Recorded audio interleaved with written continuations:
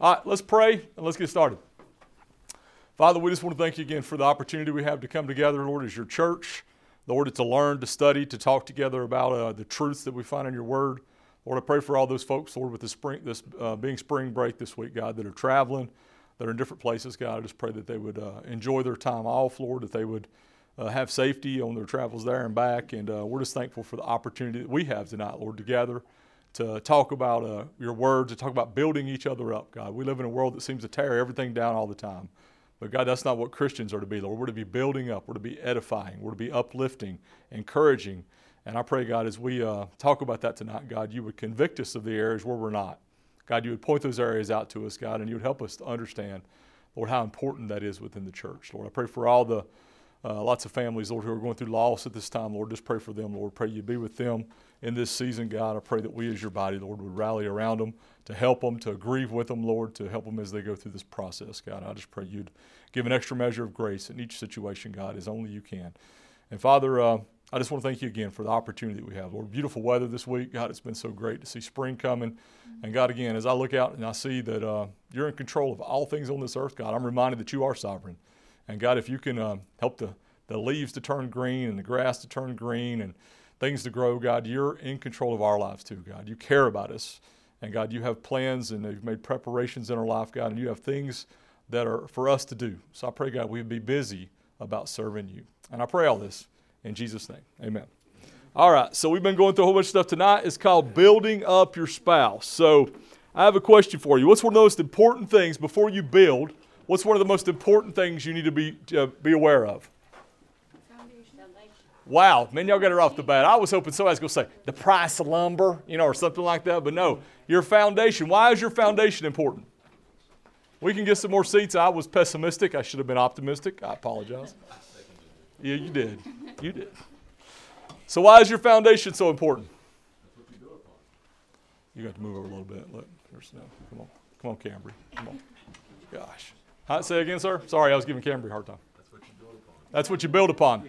So when we're talking about building up even another person, we need to consider their foundation, right? So principle that we're going to be talking about tonight. As you and your spouse understand who God is and the value you have to him, you can help each other slay your phantoms and start the process of becoming all God wants you to be. It's like an Army commercial, right? All that God wants you to be. So when we're talking about building up others, what's some ways we can build up others? Encouragement. I hadn't got this one wrote down yet. So encourage.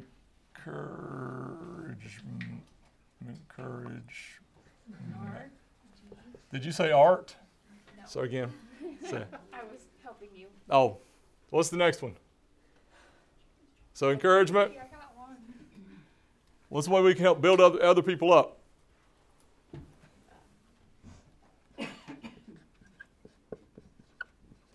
You ever have anybody give you instructions? Is that a way of building somebody up? Yeah, okay. In a way. Oh, come on now. If you've ever seen instructions like on Christmas Eve when you're trying to put something together, it's nice when you have someone actually tell you. Did I spell that right? Instruct. I think I did. What other ways can we build each other up? Pray. Wow, so we can pray for somebody. Oh, sorry. I'm going to put pray down here too, though, so I'm going to give you two there. How's that, Carla? And I'm going to say intercede, right? And if you can't read this, I apologize. It is spring break. What other ways can we build others up? He's sitting up here. He's right there. He's got people on both sides. We don't like this one, but correct. Oh, wow. Reprove, rebuke, exhort with all long-suffering and doctrine. I can't write all that. I'm just going to leave correct. That's it. Rebuke, exhort. How many of us like being corrected? Say that again?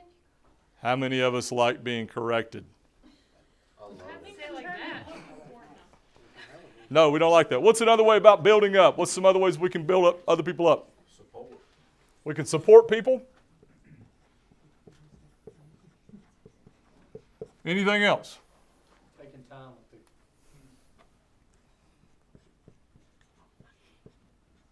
Listening.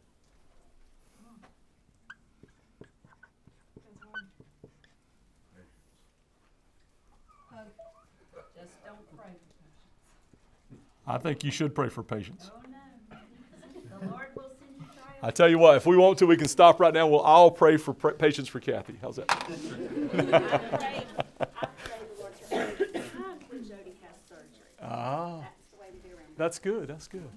Okay, sorry I didn't get enough chairs out. I was pessimistic. I apologize. It's all John's fault, actually. He said, yes, you're right. Nobody's going to show up tonight. They're tired of hearing you, and I said, you're correct. So there's lots of ways that we can look to build people up. One of the biggest issues we're going to face in building others up is do we have enough perception and ability in ourselves to build others up? That's probably one of the biggest issues that we have in building others up.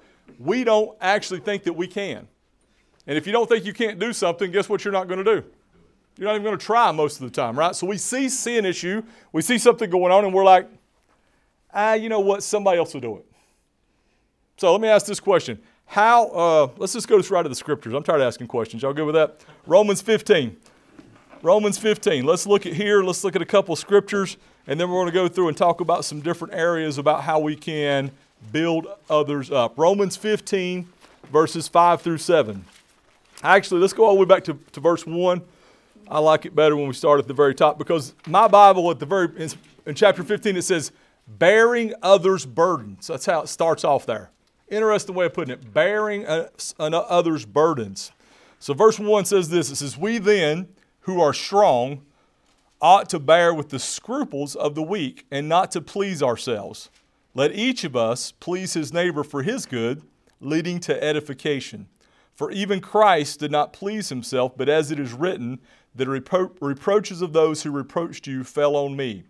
For whatever things were written before were written for our learning, that we through the patience and comfort of the Scriptures might have hope. Whew. Now may the God of patience and comfort grant you to be like-minded towards one another according to Christ Jesus, that you may with one mind and one mouth glorify the God and Father of our Lord Jesus Christ. Therefore, receive one another just as Christ also received us to the glory of God. So it starts off here talking about bearing others' burdens. How many of y'all bear other people's burdens? Okay, only these two. That's it. Okay. What does that mean, you think, when you hear that? Bearing somebody else's burden. Bless you. So you come out of the grocery store, and there's this person, and you grab their groceries, and you go put them in the trunk of their car. Is that bearing their burdens? It could be, right? I mean, it could be a little thing. What's some other ways that we bear others' burdens? Your children. Oh, my goodness. You had to bring that up? What? She brought up children. If they go through a crisis, you take it on yourself. Mm-hmm. Yep. My mama told me that this weekend. It was rough. She said, you're still my boy. And I'm like, I'm 50. That's right. It's true. Right. So we bear others' burdens that we care about, right? Oftentimes, we don't even tell them that, but we bear it along with them, right? We suffer with those who are suffering, right? We have joy with those who are having joy. Whose other burdens do we share and do we bear? Co-workers. Church members. So like there's people in our church body that's going through suffering right now, right? We bear their burdens along with them as we go through, right?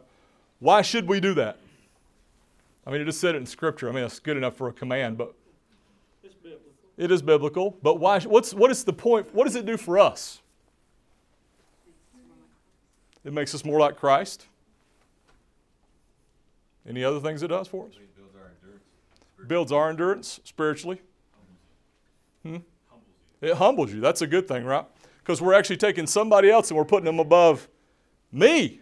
Because I'm number one, right? Everybody else is number 483, right? No, we're actually seeing somebody else and we're putting them above our own needs. If there's nothing more Christ-like, I think that would be it right there. So it's good for us to bear others' burdens. In fact, we're commanded to do it, and we should have eyes that see that and seek that out, especially us as Christians. We should be looking for others and what we can do to come along beside them and help them through that season. Because one day, guess what? We're going to go through a season very much like that. And when you give to others and do that, guess what? They're more likely to come along beside of you as well, right? Not saying it's... You should have a heart for wanting to do that. If we really love our neighbors as ourselves, we're going to feel their hurt just kind of like they are. I mean, I've got friends of mine that's going through things, and I think about them constantly because they're going through something that I very well could be going through, and that maybe have gone through in some cases. So it's important for us to do that because at the end of this, if we look through the scripture, Paul is urging both the strong and the weak to pursue spiritual harmony no matter their beliefs. The harmony should be two ways. It should be internal. You should think alike. And then it should also be external. You should say alike, right? Oftentimes we might not think alike, and what happens? We actually come out, and then we have division versus unity versus harmony. The end result in all of it, though, is what? God is glorified. When we bear others' burdens, God is glorified. And is that our purpose? Amen. That's our purpose, to glorify God and to make disciples. Remember? Is that true? Yes. Okay, at least one of you. That's good. Okay, so we want to note the term receive here in verse number 7. If Christ could and did receive us into the family of God, how much more should we be willing to accept each other, no matter what disagreements, issues, doctrines, worship, music, people, colors, what you wear, what you say, all these other things that divide us? Should we not be more than willing to receive others based on what Christ did for us and received us? Yes. Okay, that's two of you.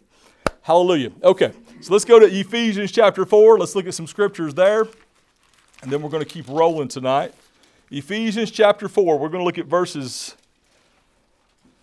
and one of these days I'm going to have to bring these, cut my glasses out here. Verses 29 through 32. Verses 29 through 32. Verse 29 says this. It says, let no corrupt word proceed out of your mouth, but what is good for necessary edification, that it may impart grace to the hearers.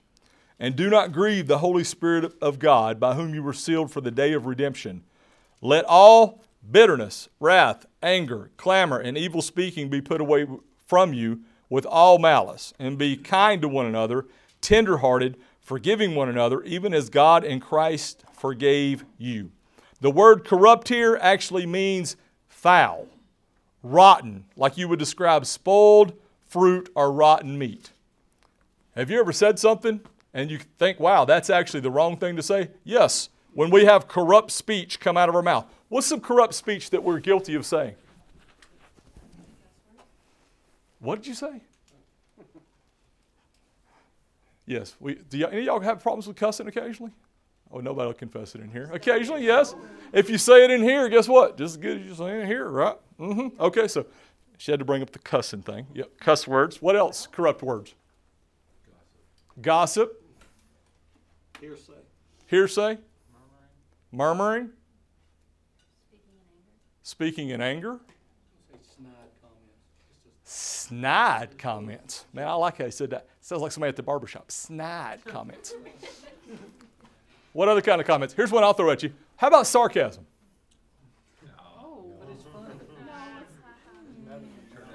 I'm just throwing it out there. I didn't say it was right. I just said, Does our speech, do we ever come to a point where we recognize that our speech is rotten? Where does that speech come from? It comes from a rotten heart, right? I mean, anything that comes out here, it's been said and percolated through here already, right? And it just comes out. We need to really be careful about our speech.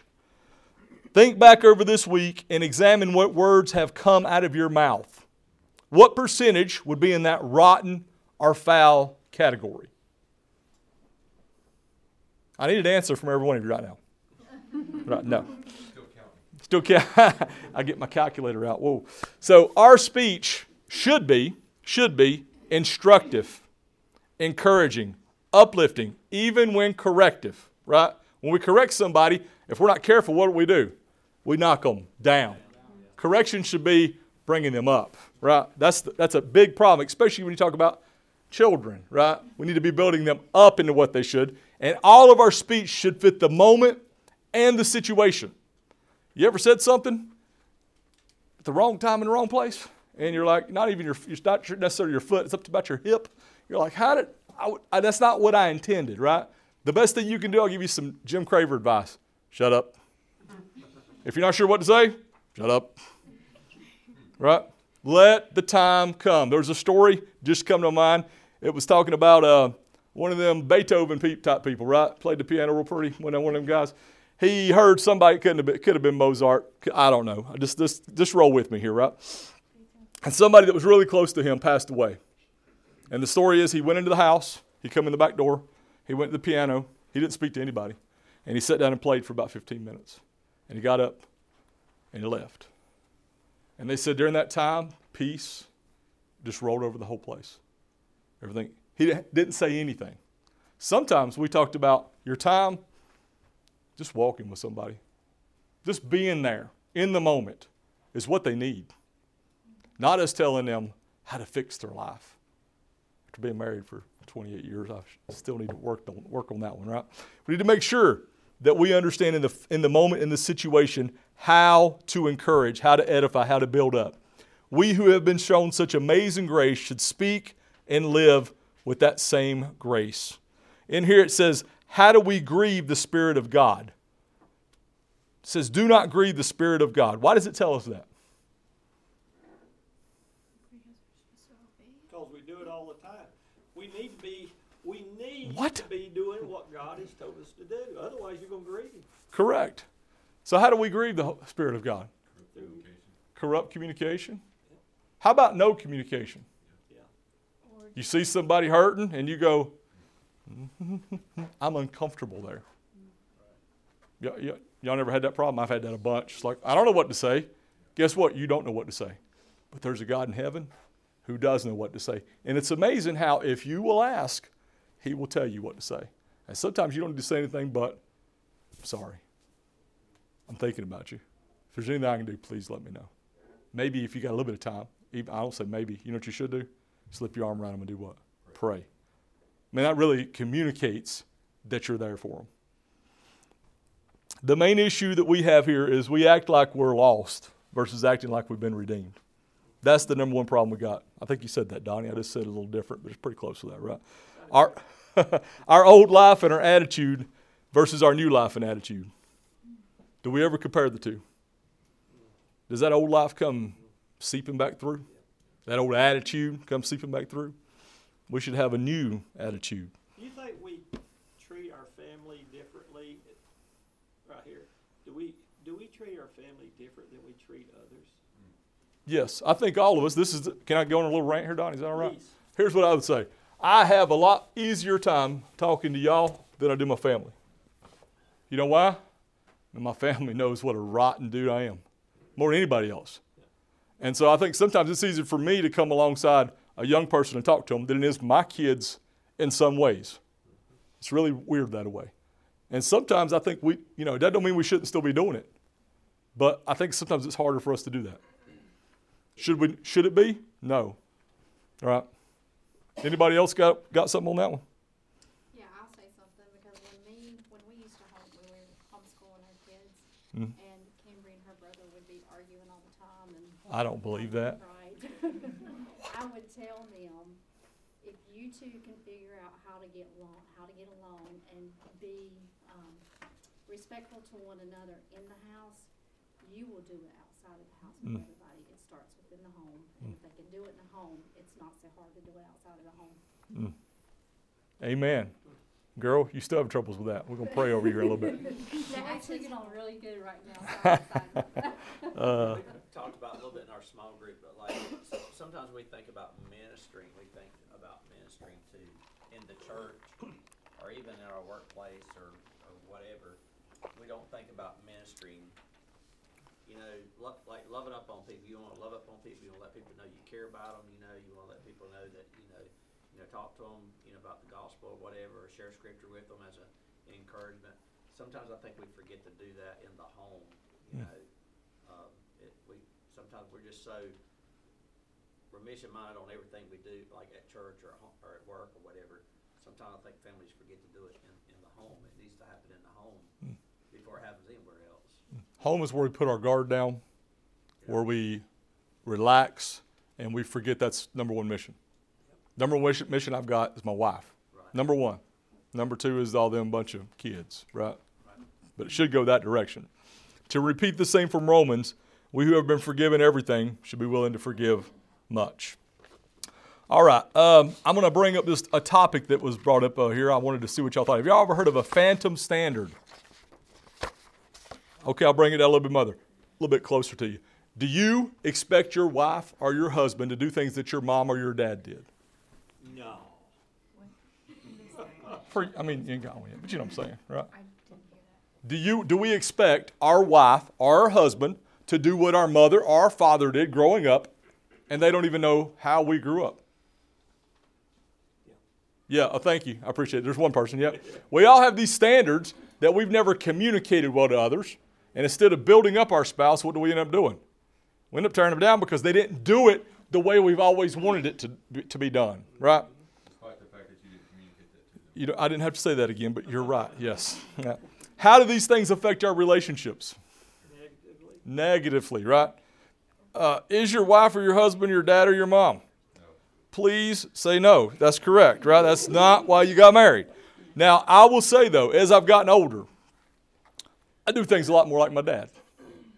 And I don't intend to. We'll be getting together, we'll be doing something, and my mom will look at, she's like, your face, it's just like him. That's not like I try. It just works out that way. I don't know how it works, right? So there's certain things that we just sort of flow into, and there's certain things that we need to do what? We need to stop. We need to say, hold on, whose standard do I need to live by?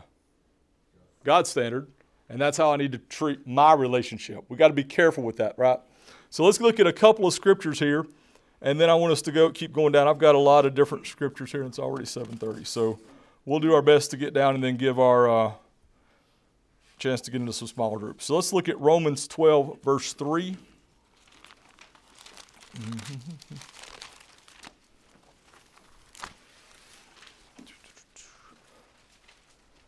All right, so when we look at standards, we need to make sure that we understand. For I say, through the grace, bless you, through the grace given to me, to everyone who is among you, not to think of himself more highly than he ought to, but to think soberly, as God has dealt to each one a measure of faith. So when we're looking at standards for others, we need to do what? We need to think soberly about our decisions. How many of y'all have issues with thinking soberly, rationally, humbly about each situation? We have issues with that because we're only thinking about what need we have, not what we're asking or demanding about what's going on. So we need to make sure that we understand that. A.W. Tozer says this, what comes into our minds when we think about God is the most important thing about us. I'll say that again because that's a hard saying. What comes into our minds, the first thing when we think about God, is the most important thing about us. Why? Because we're trying to be a reflection of Him. And if our first opinion about God is there's somebody up there just waiting to crush me. This is how I grew up in an independent Baptist, right? Yeah. I did this wrong and He just wants to stomp on my neck, right? That's my view of God sometimes. Why? Because that's how I was raised. Is that the right view of God? How does it affect me then? I go about looking for what? Something to fall to the wrong thing, and it's all because I did something wrong. Is that the kind of relationship we should have? Okay, what about if you have a view of God where He's just somebody that's distant? He's there, but you're not really connected. Now, what will you do then? Anything. Pretty much whatever goes, right? Because He's distant, right? So that first view of God needs to be so important because it's going to dictate how we live then, right? What we think dictates how we live, how we act. What is your view of God? Is it biblical? I mean, in the church, we have a lot of views of God, and I just want to say a lot of them doesn't line up with this. Why is that? Because we've heard some preacher who's preached might not have been what the Word of God says. Most important thing you can do tonight, if you don't take anything else, consider your view of God. Write it down. Tomorrow, think of your view of God. Write it down. Thursday afternoon, think of your view of God. Write it down. Do it for about a week, and it will tell you how you view God. And then from there, flip it to yourself. Based on this view of God, how am I acting? Do I put on a certain facade when it comes to church, or do I have genuine worship, genuine relationship with God throughout the week? Because that opinion, that thought of God is going to act itself out when you're not here. All right. That was really good. I think everybody liked that. Okay, so let's continue going down through here. To experience a healthy marriage, you must strive to unconditionally love and accept your spouse. Why do people fear rejection? Is rejection a normal part of life? Right? So why do we fear it? It hurts our pride, right? Wow, you had to cut right to the middle, right? We have a problem with pride. When we are rejected, we automatically, it hurts my self-esteem. Have y'all heard that lately? Maybe that's a problem, right? Do we have esteem? Yeah. Our esteem is built on what, though? The Word of God, what Christ says about us. So we need to understand, people fear rejection. If we go to the garden, we can see what happens when Adam and Eve thought they were going to be rejected. What did they do? They hid, right? They tried to cover themselves. They tried to make a way to make sure they were all right. That's what we do today. We do exactly the same thing. Sometimes we do it by our righteousness, right? We appear very, very righteous to everybody. But what are we covering up? The fact that we're not. We've got to be very careful with that. How can we demonstrate unconditional love? Let's look at 1 Corinthians real quick, like. Yeah, we're going to go to the love chapter, 1 Corinthians 13.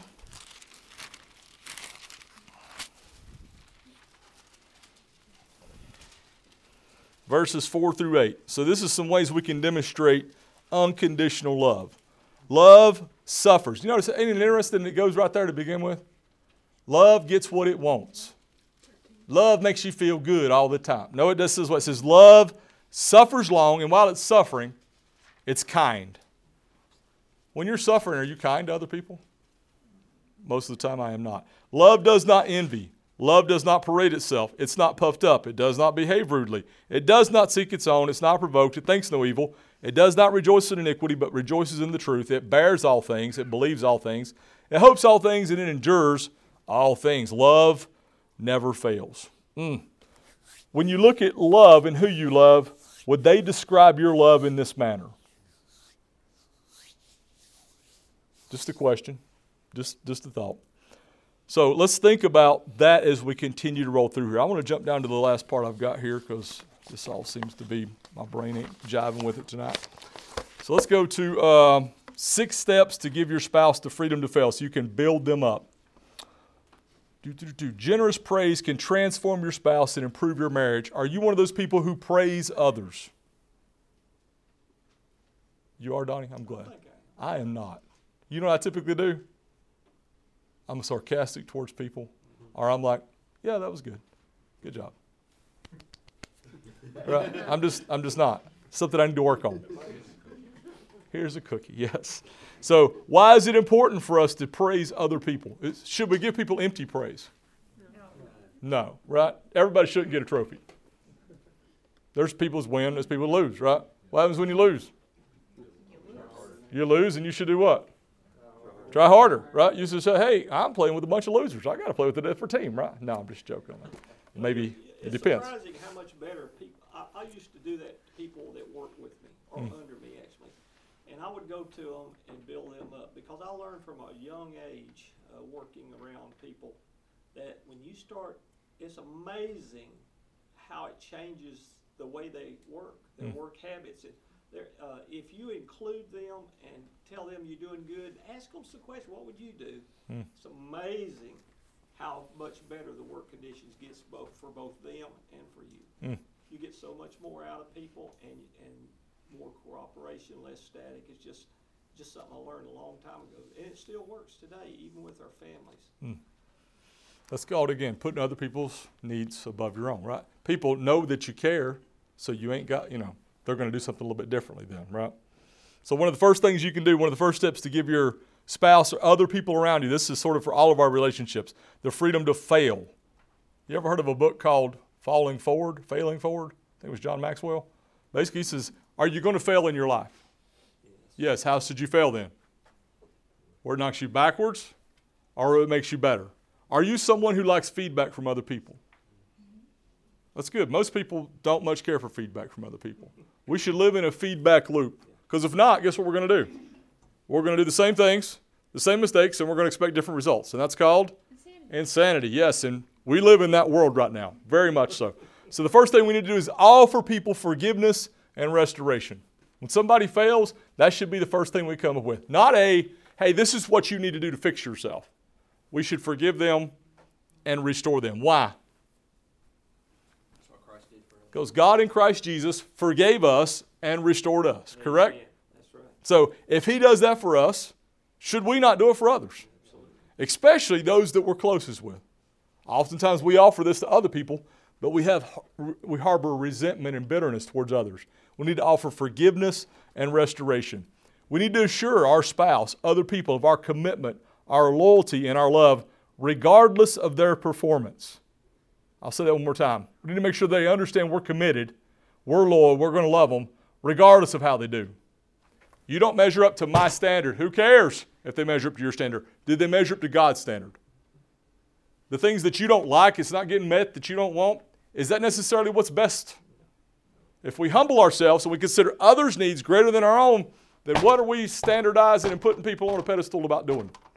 We need to be very careful about making sure that we're not judging everyone based on their performance. Did you not come to church this week? Did you not read your Bible?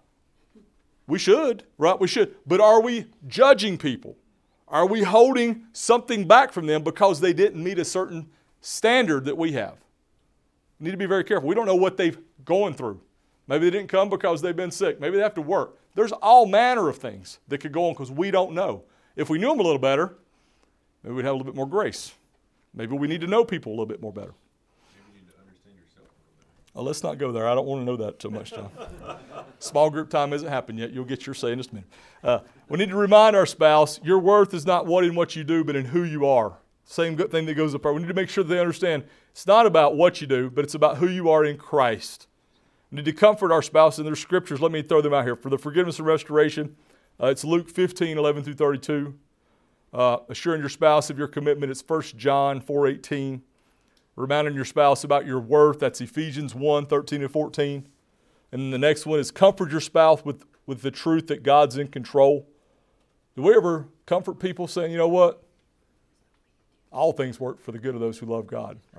Romans 8:28. Do we ever comfort that? We do when there's a funeral oftentimes. I hear that oftentimes. But we do that in the course of a day. Is God in control? Is He working all things out for His glory? And ultimately, you're good. Everything, even the stuff we don't like, need to comfort them with, comfort each other with the truth that God is in control. We need to join with our spouse in giving thanks in all things. 1 Thessalonians 5:18.